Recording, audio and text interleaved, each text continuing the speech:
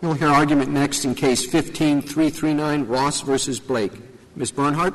Thank you, Your Honor. Mr. Chief Justice, and may it please the Court. In this case, the Fourth Circuit adopted a non-textual exception to the requirement of the Prison Litigation Reform Act that a prisoner exhaust available administrative remedies. That exception, if accepted, would eviscerate Congress's intent in adopting the Prison Litigation Reform Act and requiring exhaustion of administrative remedies. In the Fourth Circuit states where this exception now applies, district courts are now charged with examining prison procedures to see how murky they are.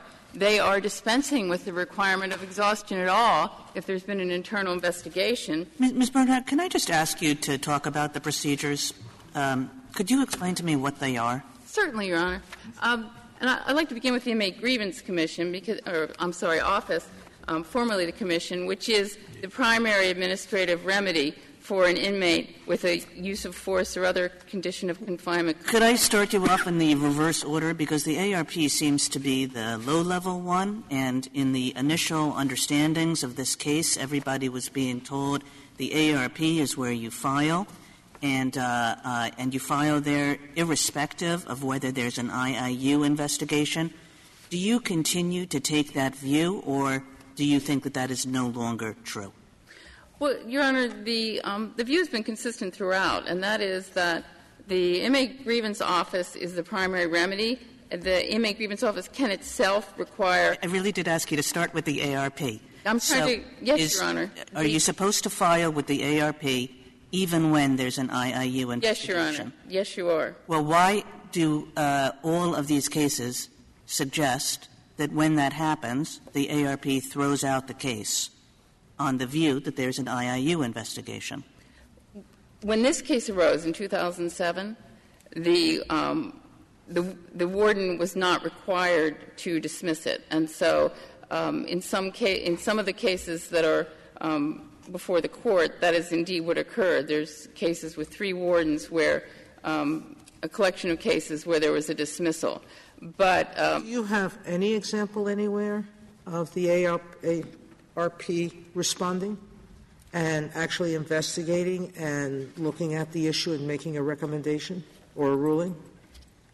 We don't have the paperwork. The cases in petitioner's lodging are all cases involving an IIU investigation where it proceeded through the ARP process. In other words, there was a complaint to the warden. In your reply brief, I looked for one APR case where the prisoner filed and the APR itself made a determination. Is there anything in the record? There's nothing in the record like that, Your Honor. And if I might explain that this was not an issue in the district court, and so there was no evidence presented on either side on that point. Well, you've lodged now quite a number of materials, and we can talk about the materials that you've lodged.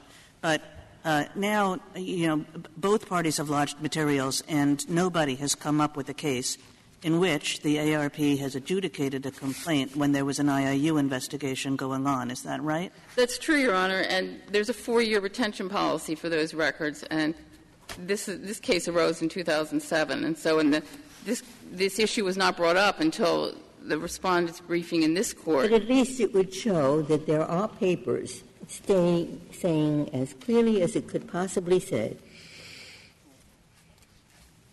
you have filed an ARP. There is an IIU investigation. ARP dismissed. Couldn't be clearer.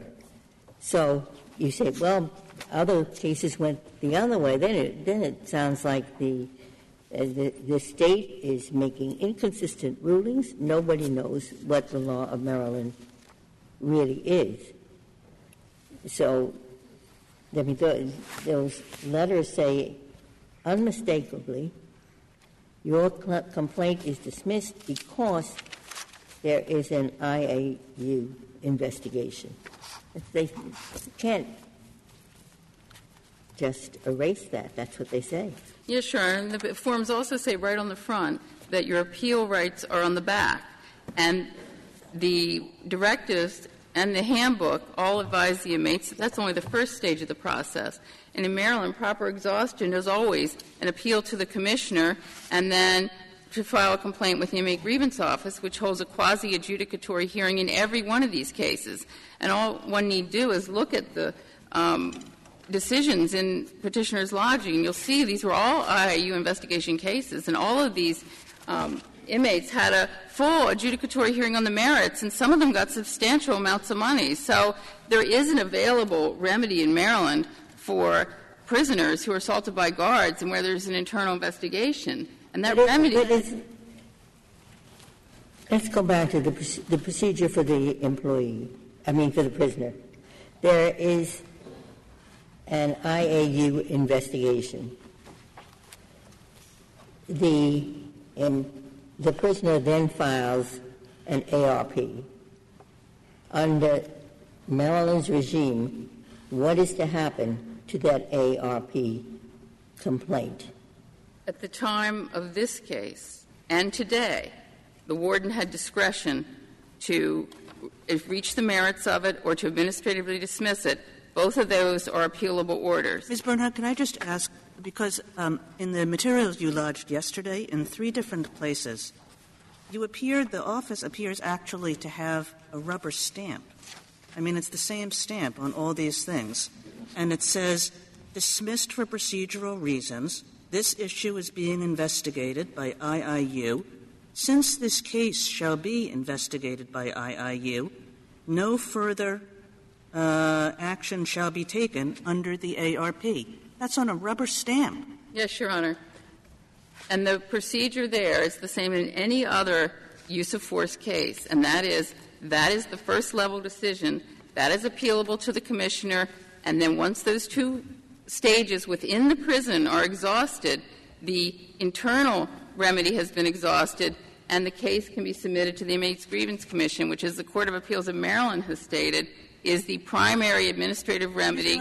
We took this case on the view, which was the view that the office represented to us at the time, that the ARP was the proper place to go to receive a remedy, not the proper place to go to receive a rubber stamp saying you're come to the wrong place, but the proper place to go to receive a remedy even when there was an IIU investigation going on. And that is true, Your Honor. Notwithstanding this rubber stamp that says yes, it's Your not Honor, true. Because the remedy will be received from the Inmate Grievance Commission. Could you please tell me stage. why you can't – what's the purpose of this process? You have regulations, an administrative handbook that says take all of these things to the ARP, take to the IGO directly only these things. Why don't you just say take prison brutality cases to the IGO? If you're not intending to confuse prisoners, if you're not intending to make this process totally opaque, why do you do it that way? Because there's one process for all use of force complaints, Your Honor, and it would be confusing to inmates if you told inmates, well, if you've requested an IIU investigation, then you should use a different process. And it's the one – every use of force, the inmate files the ARP with the warden, the appeals to the commissioner, and then they go to the Inmate Grievance Office. That's right in the handbook at pages 79 to 80. It's all right, the same. It's more confusing to say if you filed a IIU, go to IGO. You go to ARP. If you haven't, if you have, that's more confusing than this process where they go to ARP and they can't get anything. They do, because they proceed up the process. They properly exhaust all of the examples that they've produced in the Respondent's Lodging. They have 4 inmates who did not properly exhaust and 1 who did. Mr. Gladhill. I'm sorry, please finish. He had properly exhausted. He had a hearing at the Inmate Grievance Office. We're talking about what's in the lodgings and what they stand for. These are not in the record before the court, are they? No, Your Honor. Neither yours nor the other side, That's right? true, Your Honor. Well, I take seriously the requirement that we limit appellate review to the argument, to the record that's before the court. I mean, factual issues like this are something they could deal with in the district court and flesh those out, be before the Court of Appeals. And now, as far as I understand, we're the first court that's looked at all these record material, extra record materials, right? Yes, Your Honor. And so how do we deal with that? I mean, again, both of you are guilty of what I think is a serious a serious question. What's your proposal for dealing with the fact that, so far as we've seen so far, the case might well turn on these lodgings if people are going to look at them? Well, Your Honor, we would welcome a remand from this Court, decide the issue in front of it. This issue is very important to the states and to the Fourth Circuit states especially. And we would gladly shoulder the burden on remand to sort these availability issues out. We have much more. Well, it seems to me we should dismiss your writ as improvidently granted. We just simply didn't have these materials in front of us, and it completely changes the nature of the case.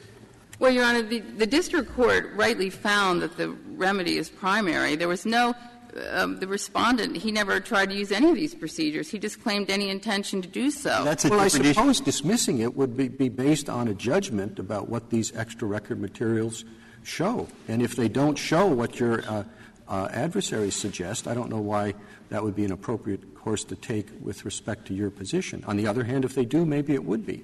I don't — again, it's I think, surprising, and again, I'm not criticizing just you, I'm criticizing both of you, that we have these materials now. I mean, was the individual represented by counsel below? Yes, Your Honor, and these materials that were submitted present a very misleading picture of the remedies available to inmates, and we felt obligated to respond. Yeah, you're right. I understand that. But as I looked through it, the reason that it wasn't presented below, I would guess, is given the briefs that I've read, which are very good briefs, people have gone to an enormous amount of work. And that enormous amount of work has produced all this information that wasn't there before. But I would like to know what you'd do if you were me. That is to say, we took this case because we thought that it raises a question of whether the circuit can create an exception to the exhaustion requirement that, to my knowledge so far, is not a traditional exception. And that's why I thought we took it. Now, we discover, having taken it, this new issue that wasn't there. We thought the question was, can you create an exception to the requirement that they have to take account of available administrative remedies? The issue now is whether there was an administrative remedy available. On the basis of what I've read, it's so complicated that I don't know how a genius would know how that he's supposed to go to the whatever that AR thing is, while an IIU investigation is going on. You certainly could not be illiterate. I mean, you'd have to — there's so many initials in this that okay. So we could either go into this other issue, or we could send it back to prolong this, or we simply could just dismiss it as improvidently granted. So maybe it's an unfair question to ask you. But if you were me, what would you do? Decide the question presented, Your Honor, and that is because it's squarely presented by this record. The procedures the procedures were taken to be clear in the court below. The Attorney It's pretty hypothetical if we are to answer the question, is there a special kind of exception to the rule that you have to take into it, that you have to follow available administrative procedures, if this is the case, where there was no such remedy available? Well, Your Honor, we've produced 13 inmates who used it, so it is available. Inmates have used it successfully, and they've gotten large amounts of money. But it's available to some and it's not available to others. It's available to all, Your Honor. And if inmates are many more inmates, that we've proposed have used it successfully than the few that they have who started the process and then abandoned it. Let's talk about the current regulation. There's a question whether that was always the practice in Maryland, but the current regulation does say, does it not, if an IIU investigation is launched, then you don't use the ARP procedure. Isn't that what the current regulation? That's not a regulation, Your Honor. That's a directive. That's one of the ARP directives. It does say that it should be administratively dismissed and that is an appealable decision on the merits that goes to the inmate grievance office. And if I might go back to what was happening in the district court where this case began, is that we had a procedure that was available on its face, and there was never any challenge to availability. The argument was that, well, I went to the Internal Affairs, and that serves the same purpose. I don't have to exhaust. And that doesn't serve the same purpose. All one need to do is compare the criminal investigation report at JA 185 with the administrative law decisions that resolve the civil claims. An IIU investigation doesn't produce an administrative decision on a civil claim. It doesn't give an opportunity to settle a civil claim. It serves a completely different purpose.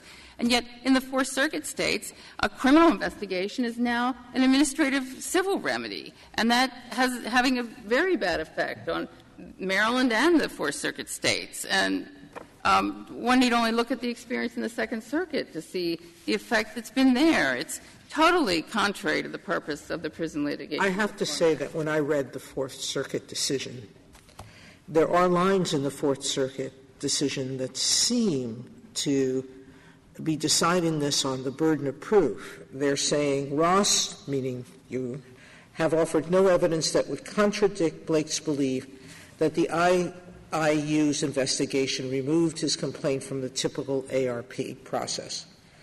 And the Fourth Circuit, that's at 787 F. 3rd 700.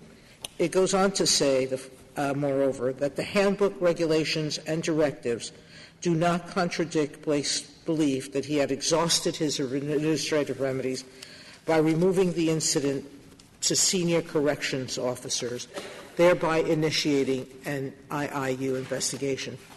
That's at the same page. So I'm not sure what the Fourth Circuit was doing with availability.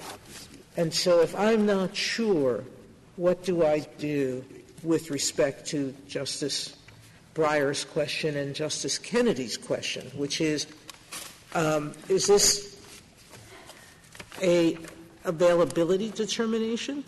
The Fourth Circuit assumed it was available. If you look at Petition Appendix 8, the district court found it was available. The Fourth Circuit assumed that.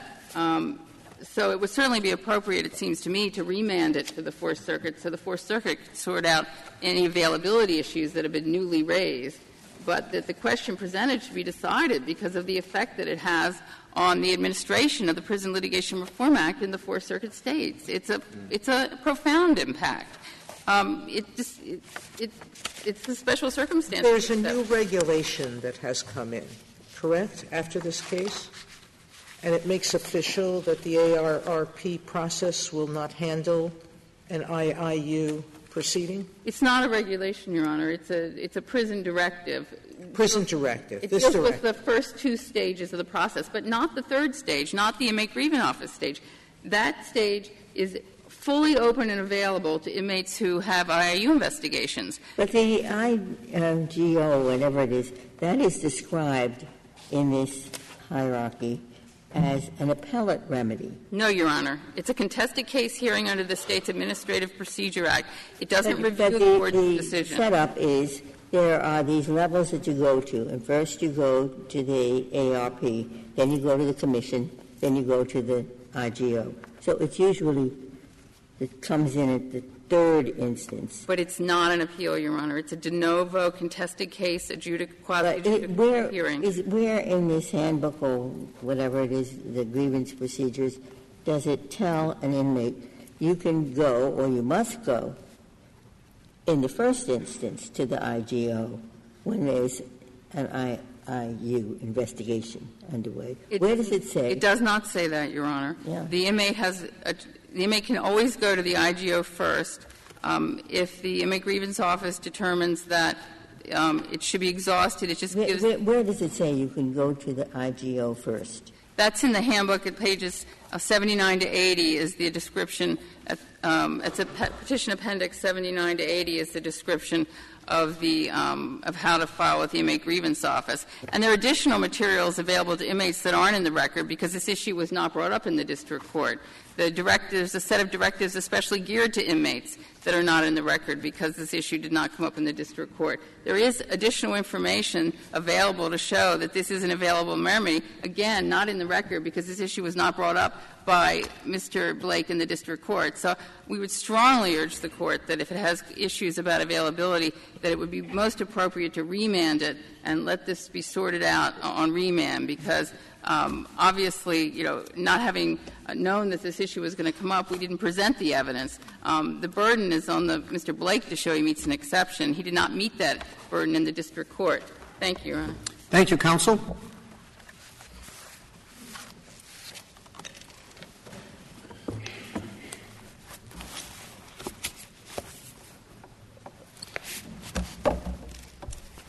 Mr. Tripp. Mr. Chief Justice, and may it please the Court, we're asking the Court to do two things here today. We think they're both straightforward, and then you can vacate and remand to address these more case-specific arguments that have come up in the briefing. So first, we're asking you to answer the question presented. The PLRA means what it says. It does not have any unwritten exceptions. Blake doesn't even dispute the point. Second, we're asking this Court to reject the part of Blake's argument in Part 2 of his brief, which we think is fairly encompassed within the QP, that a prison's procedure has become unavailable and that a prisoner can jump to federal court as soon as he could reasonably but mistakenly think that he was done with the grievance process. A reasonable mistake standard is just another way of saying that you only need to exhaust plain procedures. That used to be the rule. Congress deliberately eliminated it when it enacted the PLRA.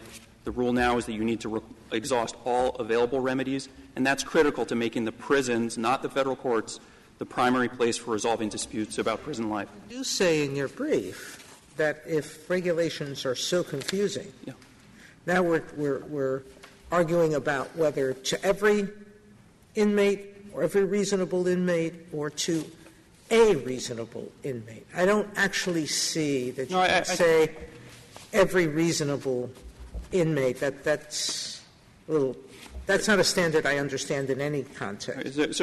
So we definitely agree, as we say in our brief, that rules could be so confusing that they're no longer available. As this Court said in Booth, available just has its ordinary dictionary meaning of capable of being used for a purpose. And so we think if they're so confusing that they can't be used, if no reasonable prisoner can use them, then No, you keep saying no reason. That a reasonable, I would say, consistent with how we always talk about this, well, a reasonable prisoner would not understand them. Well, I think there's a big difference between a reasonable mistake standard, which is what the Court of Appeals held. It held that he made a reasonable mistake, and Blake is trying to repackage that as a gloss unavailable. I understand that that's different. Right, and so that's the thing that we have trouble with, and so there are two big differences between the reasonable mistake standard and an availability standard, which is the correct statutory standard. The first is just the degree of uncertainty. If you have a body of regulations, it doesn't take that much to say that reasonable minds could disagree about some aspect of the procedure. It is quite another thing to say that they are so confusing that they can't even be used. What words should we use? I mean, the statute uses the word exhausted. The word exhausted in administrative law, where it's most frequently found, has a huge meaning with exceptions built up over the years. One such exception is for a procedural rule that is, quote, it comes from habeas corpus law, not firmly established and regularly followed, end quote. Now, is that the way to put the exception? To decide that, one, does the word exhausted pick up its administrative law meaning? That's a big question. So I'm not sure. Two, if it does, is there such an exception that I just said in administrative law? And three, how do you put it? All right. Now, you say what you wanted to say, because you want to say something. So I think the point that you're getting at about not regularly followed is that's better handled in a situation. So Woodford, in this Court's case law, says that when somebody has exhausted but has made some kind of a procedural misstep, and the question is whether they should suffer a procedural default, that the question there is, as this Court said in Woodford, whether it's a critical procedural requirement, and we think that the natural analog is what you're talking about from habeas corpus law, that you would be asking whether it's an adequate and independent state ground, similar to that. The inquiry here is different. The inquiry here is he's saying that it's just so confusing that it's not available. And so we think that the correct standard is the one this said in Booth, not capable of use for a purpose. The way we articulate it in our brief we think is correct if you want to give some guidance. It's that no reasonable prisoner can use it, but you don't need to get that far down in the weeds to reject his argument that a reasonable mistake is enough. So as I was saying, please. There's two big differences between a reasonable mistake standard and ours. The first I was saying is just the degree of ambiguity. The second is that it's myopic. It overlooks all the things a prison system can do to make a system capable of being used even when it's a little confusing. So if I could just give an example of how this works in the federal system. Mm-hmm. So in a federal system, when somebody arrives in the prison, they're given there's an orientation, they're given a handbook. If they have questions, there's somebody in each prison who's available to answer questions, provide assistance. And then if he just files something and he makes some kind of procedural mistake, they can do one of two things. The prison can either just accept it and overlook the mistake, or what it can do is tell him what he did wrong and give him a reasonable time to correct it. And those are all things that a prison can do to make its system just perfectly capable of being used, even if there might be some reasonable ambiguity somewhere in the record. And can I ask, it seems to me that there are three kinds of unavailability, and I'm wondering if you agree with each of the three. One is where the prison says, you can get your remedy over here, and then it turns out that you can't get your remedy over here. So if the prison here said you can get your remedy at the ARP, but you couldn't get your remedy at the ARP, that's a kind of factual unavailability. You agree with that? Yes, I think so, yeah. In the hypothetical sense, yes. Not saying anything about this case. Now, the second is what you were saying. It's like if it's just so confusing that a reasonable person can't use it. And that's your standard, right? Right. And the third is some of these cases arise in the context where the state is deliberately trying to interfere with or trick the inmate or something like that. And you would count that as unavailable, too. Yeah, and like a sort of a threat hypothetical, that kind of thing. A threat or just deception or something like that. Yeah, we think that's, as we said in our brief, we think that's fairly usually dealt with under availability. You could have a case where maybe estoppel principles come in, but in, I think, all or virtually all cases, availability is the appropriate focus, and it's going to take over. That's the way this has been working in the lower courts. I mean, because availability is the statutory exception, there is a mountain of lower court case law on this, and so I think the proper way for this court to delve into these issues is in some case where it's properly presented on cert. The question here, it is squarely presented. The district court here held squarely that he could have filed a grievance. The Court of Appeals appeared to assume that that was right and just said that it didn't matter because there was an unwritten exception to the PLRA. We're asking this court to reverse that in his effort to repackage it. Are you taking, or I assume that you're taking no position on whether a remedy is available to Blake? The sort of the Maryland-specific yes. question? Yeah, we just frankly don't have an interest in the outcome of that question and don't think this Court would have ever granted cert on it. And we think that that's proper. The proper approach here is, as we're saying, to answer the question presented, the portion of Blake's argument that we think is fairly encompassed within it, and then to the Court of Appeals to figure out what to do with all the late-breaking evidence. If there are no further questions. Thank you, counsel.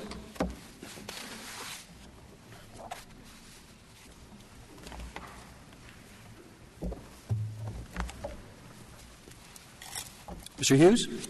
Thank you, Mr. Chief Justice, and may it please the Court. We submit that the proper outcome of the case would be to dismiss it as improvidently granted or alternatively to affirm. If the Court were to consider affirming this context, we think the first place for the Court to begin is what the term available means in the statutory context. We submit that — Well, before you get to that, the Fourth Circuit seemed to assume that there was a procedure that was available, and it held that it was excused here even though it was available. Now, do you defend that argument? Your Honor, I would disagree. I don't think the Court of Appeals thought that there was something that was available, and it certainly did not think the State had met its burden of showing so. As was pointed out earlier at Petition Appendix page 13, the Court of Appeals said Ross has proffered no evidence that would contradict Blake's belief that the IU's investigation removed his complaint from the typical ARP process. And then at the next page, Petition Appendix 14 to 15, the Court of Appeals added, Ross has provided no practical examples of an inmate being allowed to file an ARP or IGO grievance during or after an IIU investigation. What was the legal rule that the Fourth Circuit adopted? Well, Your Honor, the Fourth Circuit did adopt a legal rule, as has been discussed, as that there could be implicit exceptions to the exhaustion requirement. Yeah, and that was my question. Is that correct? Do you defend that? We think that's a correct statement, yes, Your Honor. We do think that that is a correct understanding of implicit exceptions that exist to exhaustion requirements. That said, we think the starting place here should be the meaning of the plain term available that exists in the statute. And if we're correct about what the term available means, I don't think the Court necessarily needs to even reach the rule that was adopted by the Court of Appeals. We think it was a correct. Did we think that the Fourth Circuit was wrong with respect to that? I mean, it's a problem leaving it on the books, isn't it? Well, Your Honor, I think the Court could, though, still, even if it thinks that the Court of Appeals was wrong about that, still recognize that the additional argument, what the term available means in this context, that we're correct about, and that for multiple reasons the system that Maryland has in place doesn't meet any conceivable understanding of what available would be. So I think the Court could certainly do that. We would disagree with the submission that the Court of Appeals was wrong, but we certainly think the starting place here is what available means, and that as applied to this case, and given what we now know as how Maryland has explained it, structured its system, it's certainly not one that would qualify as available. But if we don't, I'm just going to say what we now know. Do you have any help for me with my concern that none of this is in the record in this case? None of it was before the Court of Appeals. None of it was before the district court. What should I do about that? Yes, Your Honor. I have two principal responses to that. First is the material I just read from the Court of Appeals made quite clear. The Court of Appeals recognized that the State had failed to identify any examples where any remedy in these circumstances was available. Our principal argument throughout the district court and the Court of Appeals, mind you, after we got past the waiver argument, our first argument was waiver. Our second on the merits of this was that when an IIU investigation was underway, there was no ARP process whatsoever. Our consistent argument was the State had failed to meet its burden in showing that that was in fact wrong. We made that argument to the Court of Appeals, which I think it endorsed. Well, I'm not so much talking about waiver. I'm talking about evidentiary record. You may have made that argument, but you did not submit any of this material as a record. If it had been presented to the district court, they'd go through a normal process. Your Honor, move for the admission of this as Exhibit A, you authenticate it, somebody comes in and says, and you'd have discovery on that. I mean, I don't know that there aren't 180 other cases out there that make the exact opposite point or make your point. And it just seems to me that if the case is going to — it seems to me to present a real serious problem of how we should consider the lodging. Well, first, Your Honor, I still think it does only support our burden argument, and we still would think that our burden argument is sufficient. But additionally, in the papers to this Court, Maryland has consistently said that the IIU and the ARP process were entirely distinct. At page 5 of their reply brief in support of certiorari, for example, they explained that our argument saying that the 2008 directive codified then existing practice, they said that that was plainly wrong. They said that in the district court and in the Court of Appeals, right?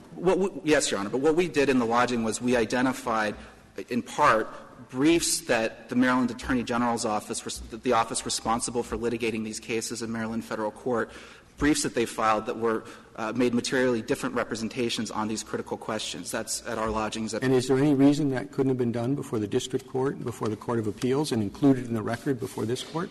Well, Your Honor, I think these materials, because they are briefs that the Court, that the State of Maryland submitted in these cases, are things that are properly considered by this Court as legal documents. I think the Court frequently considers briefs that parties have filed in other filings that are. Well, these are not briefs. Your Honor, we do submit two briefs to the Court. So I'd point to, in our lodging, to pages 23 and 24, as well as lodging page 5. We're submitting briefs that they filed to the Maryland District Court. Well, you're also submitting documents that were filed, I guess, by prisoners in particular cases? Your Honor, most of these documents were submitted by the State of Maryland as attachments to their briefs that they filed in Federal Court. All of these documents that we have were, the vast majority were submitted by Maryland as attachments to their briefs. A few were submitted by prisoners as attachment to a complaint, for example. But not part of the record in this case. They were not introduced in the Court of Appeals. That's right, Your Honor. But, again, it's consistent with our argument that the State has never met its burden of demonstrating that the ARP is in fact available in these circumstances. We still think they've never shown their burden to demonstrate it's available. But why should this issue of availability be decided by this Court as opposed to the district court or the Court of Appeals on remand? Your Honor, I certainly think that could be one possible outcome if the Court were to say that available as a legal matter means what we think it means, but that there could be subsidiary questions that would be left for remand. We would not quarrel with that outcome. Yes, Your Honor. We think that for a remedy to properly qualify as available within the meaning of the PLRA, the prison system must sufficiently inform an inmate as to which administrative remedy he or she needs to use to press a particular kind of claim, and then additionally needs to explain so a reasonable inmate would know the steps that he or she needs to take to have properly exhausted that remedy. What is the difference between that and what the statute used to say before it was amended, where it required exhaustion of such plain, speedy, and effective administrative remedies as are available? Yes, Your Honor. I think you're saying it has to be plain.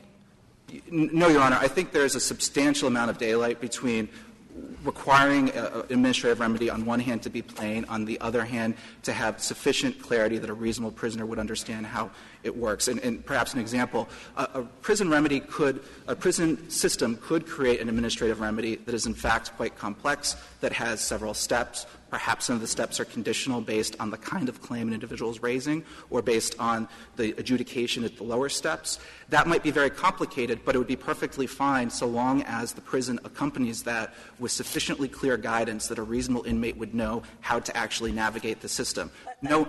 Do you think that there is also substantial daylight between your standard and the Solicitor General's standard? In other words, what I took the Solicitor General to be saying with respect to this clarity question is that the standard is if the procedures are so confusing that a reasonable person could not use them. That's his standard. Do you think that there's a difference between yours and his? Honestly, I don't think there's a substantial difference, Your Honor. I think we certainly agree with the Solicitor General that a reasonableness is necessarily incorporated into this. We disagree with the test that was articulated in their brief at page 21, where they suggest that the standard must be so high that if any conceivable reasonable inmate could satisfy the test, that would be sufficient. We think that is certainly too high a test because if one of 100 or one of 1,000 inmates happens to get it right, that might not mean that it's a reasonable system. It just might mean if an inmate is reduced to guesswork, sometimes the inmate's going to guess correctly. This is quite important to me, and the Solicitor General, I think, has made very clear why this is such an important question, not just your client, but I mean in general in the system. The Fourth Circuit copied a full page of what it said was the Second Circuit special exceptions test, and then it listed it. And the rest of the opinion that you cite really is meant to be an application of that test. And what you were talking about is simply the procedural leg of that test. All right. So whatever words I or anyone else write here are going to take on a lot of importance in the prison system. So I'm nervous, as always, when that kind of thing happens. Not an expert in it. Now, there's several ways we could go. I mean, it sounds to me, even though I did write, and I think correctly, that there are exceptions, such as for constitutional issues, for example. Traditionally, there is no exception for the reasonable mistake. I'm not aware of any. And it sounds as if reasonable mistake is best put under the rubric of availability. Now, that's just tentative.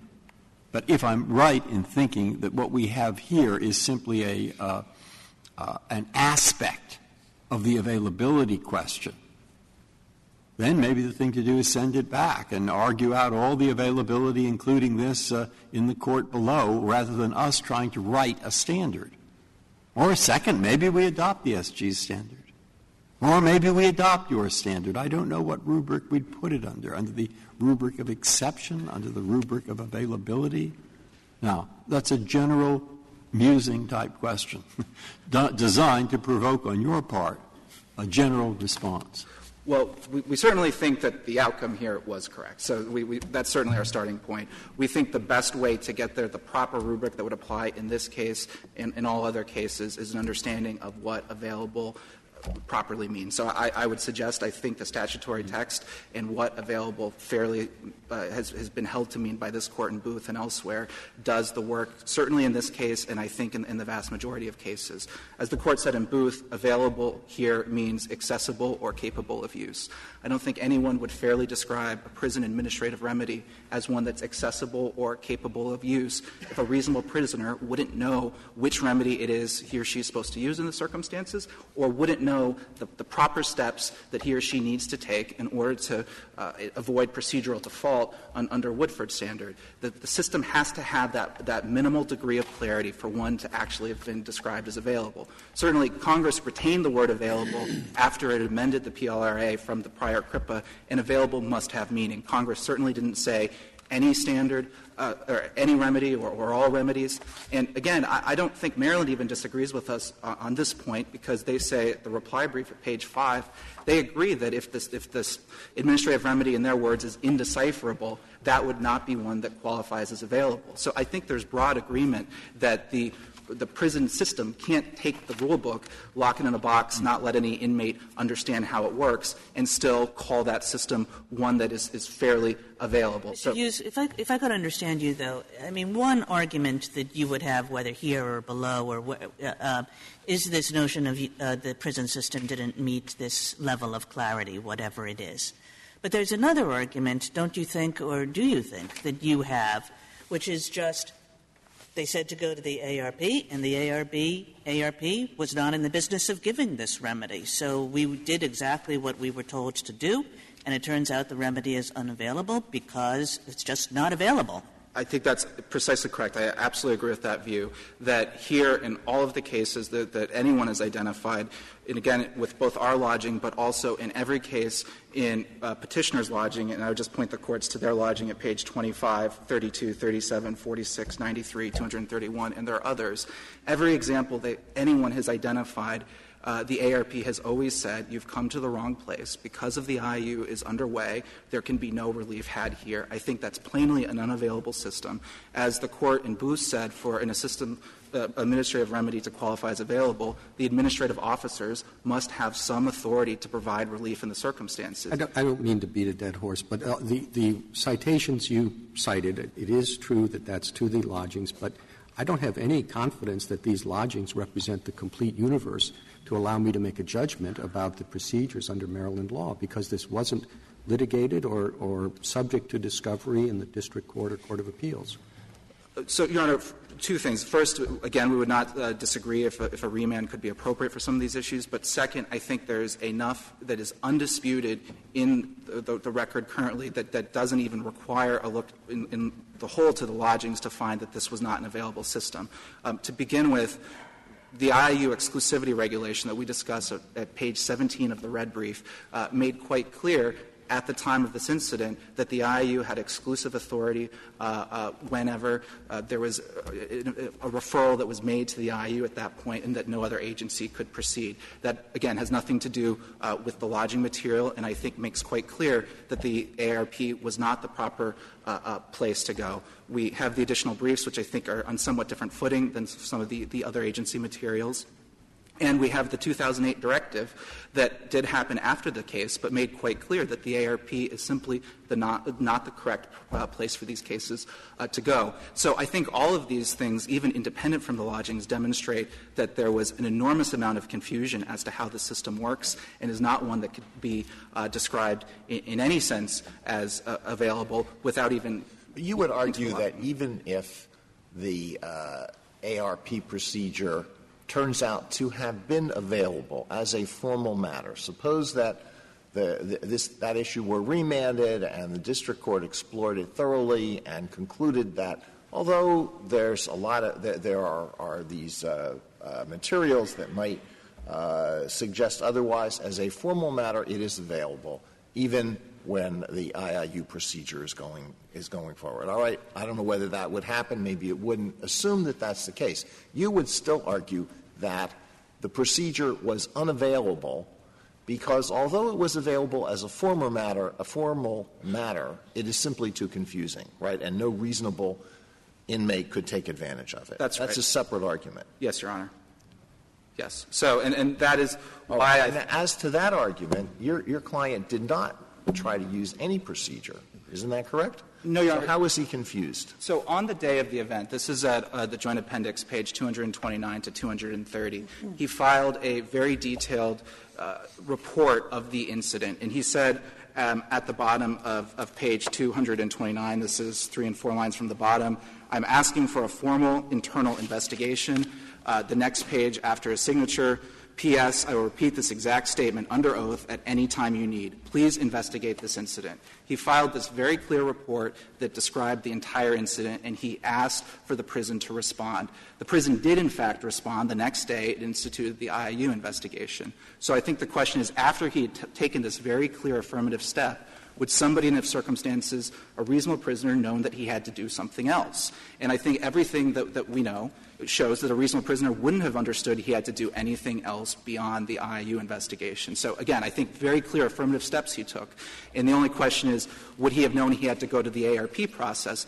He wouldn't have known because of the IIU exclusivity regulation. He wouldn't have known because of the practice in Maryland prisons. And even if he had shown up there, we now understand that in all cases it was dismissed. There was a rubber stamp that was used to dismiss all of these claims. So for both of those reasons, he wouldn't have known to have gone there, and if he had gotten there, he would have shown up to a place that was going to dismiss. But he received materials from the prison saying that the ARP procedure is available in cases of excessive use of force. Isn't that right? He did, Your Honor, but none of that material said anything whatsoever about the IIU. The IIU exclusivity regulation, however, was specific, and generally the specific is going to govern over the general.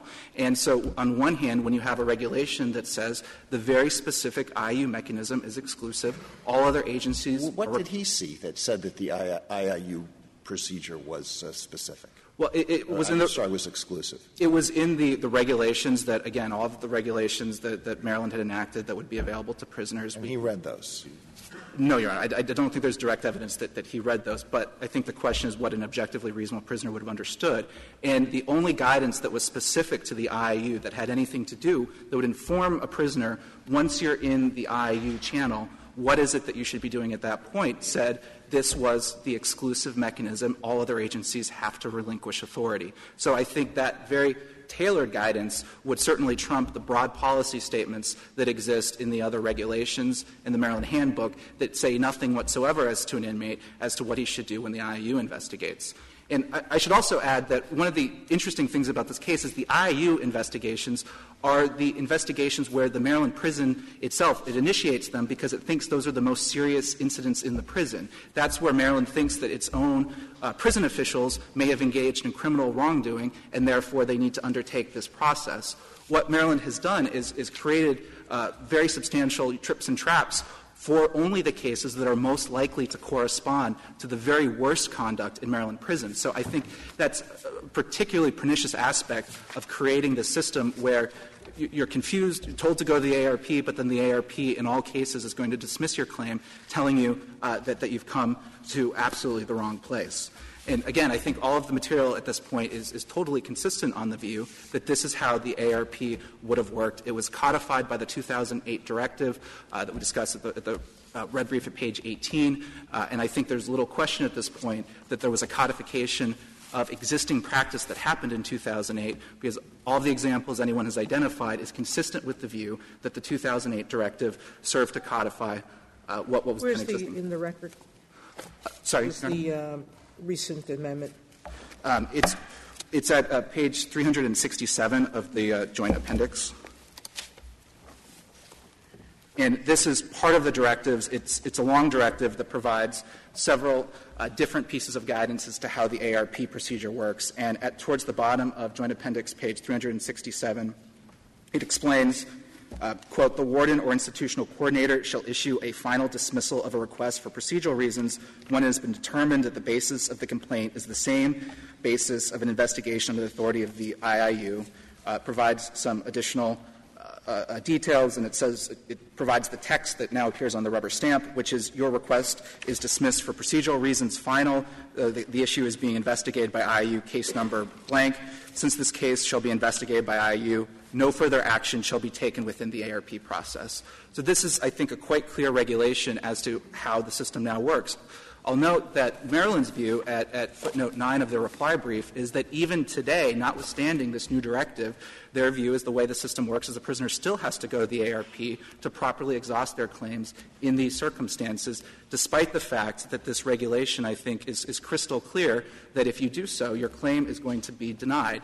And you're not told, contrary to the suggestion that you would know to appeal, you're not told that you should appeal this dismissal anywhere. There's not a shred of guidance that says when you have your ARP dismissed because you've been told you've come to the wrong place, the proper thing is just to keep appealing it. You're told that it's being dismissed because of the IU investigation. So I think a reasonable prisoner would be quite clearly led to believe that the IU is, in fact, the only thing that needs to happen in his particular case and would clearly be misled into not actually appealing. So I think it's much more likely that it's the unreasonable prisoners who disregard the clear guidance that they're getting who continue to appeal in these circumstances. Now, one additional point, the Maryland referenced the McCullough case, saying that there's state authority that indicates that the inmate grievance office is the exclusive avenue for these sorts of cases and rested on the McCullough case here. I think that argument's misplaced. The McCullough case that they cite was decided in 1989. The internal investigative unit that's at issue here was not established until 1999, a full decade later. So I think the use in the reply brief of the McCullough case to say that the IGO is this broad-based mechanism is not responsive in any event to what happens now with the IU investigation, because the IU simply didn't exist at the time that the McCullough case was decided. So I think that our view is quite clear that if Maryland's system in this case were endorsed, that would become a very clear model for what other prisons could enact, this sort of upside-down system where you're told you have to go to the ARP process to properly exhaust. But once you get there, you're told that you've absolutely come to the wrong place, and despite any guidance, you have to somehow know that you need to appeal contrary to the instructions that you're being given in order to properly exhaust your claim. As the Court said in Woodford, to properly exhaust and to avoid procedural default, the prisoner needs to use the steps that the prison properly holds out. Here, the State is doing the very opposite of holding out these steps as available to the prisoners. The State is saying, you've come to the wrong place, you're using the wrong steps. That can't be what I think the Court meant for proper exhaustion, as is required by Woodford. I'd be pleased to take any more questions the Court might have. Thank you, counsel. The case is submitted.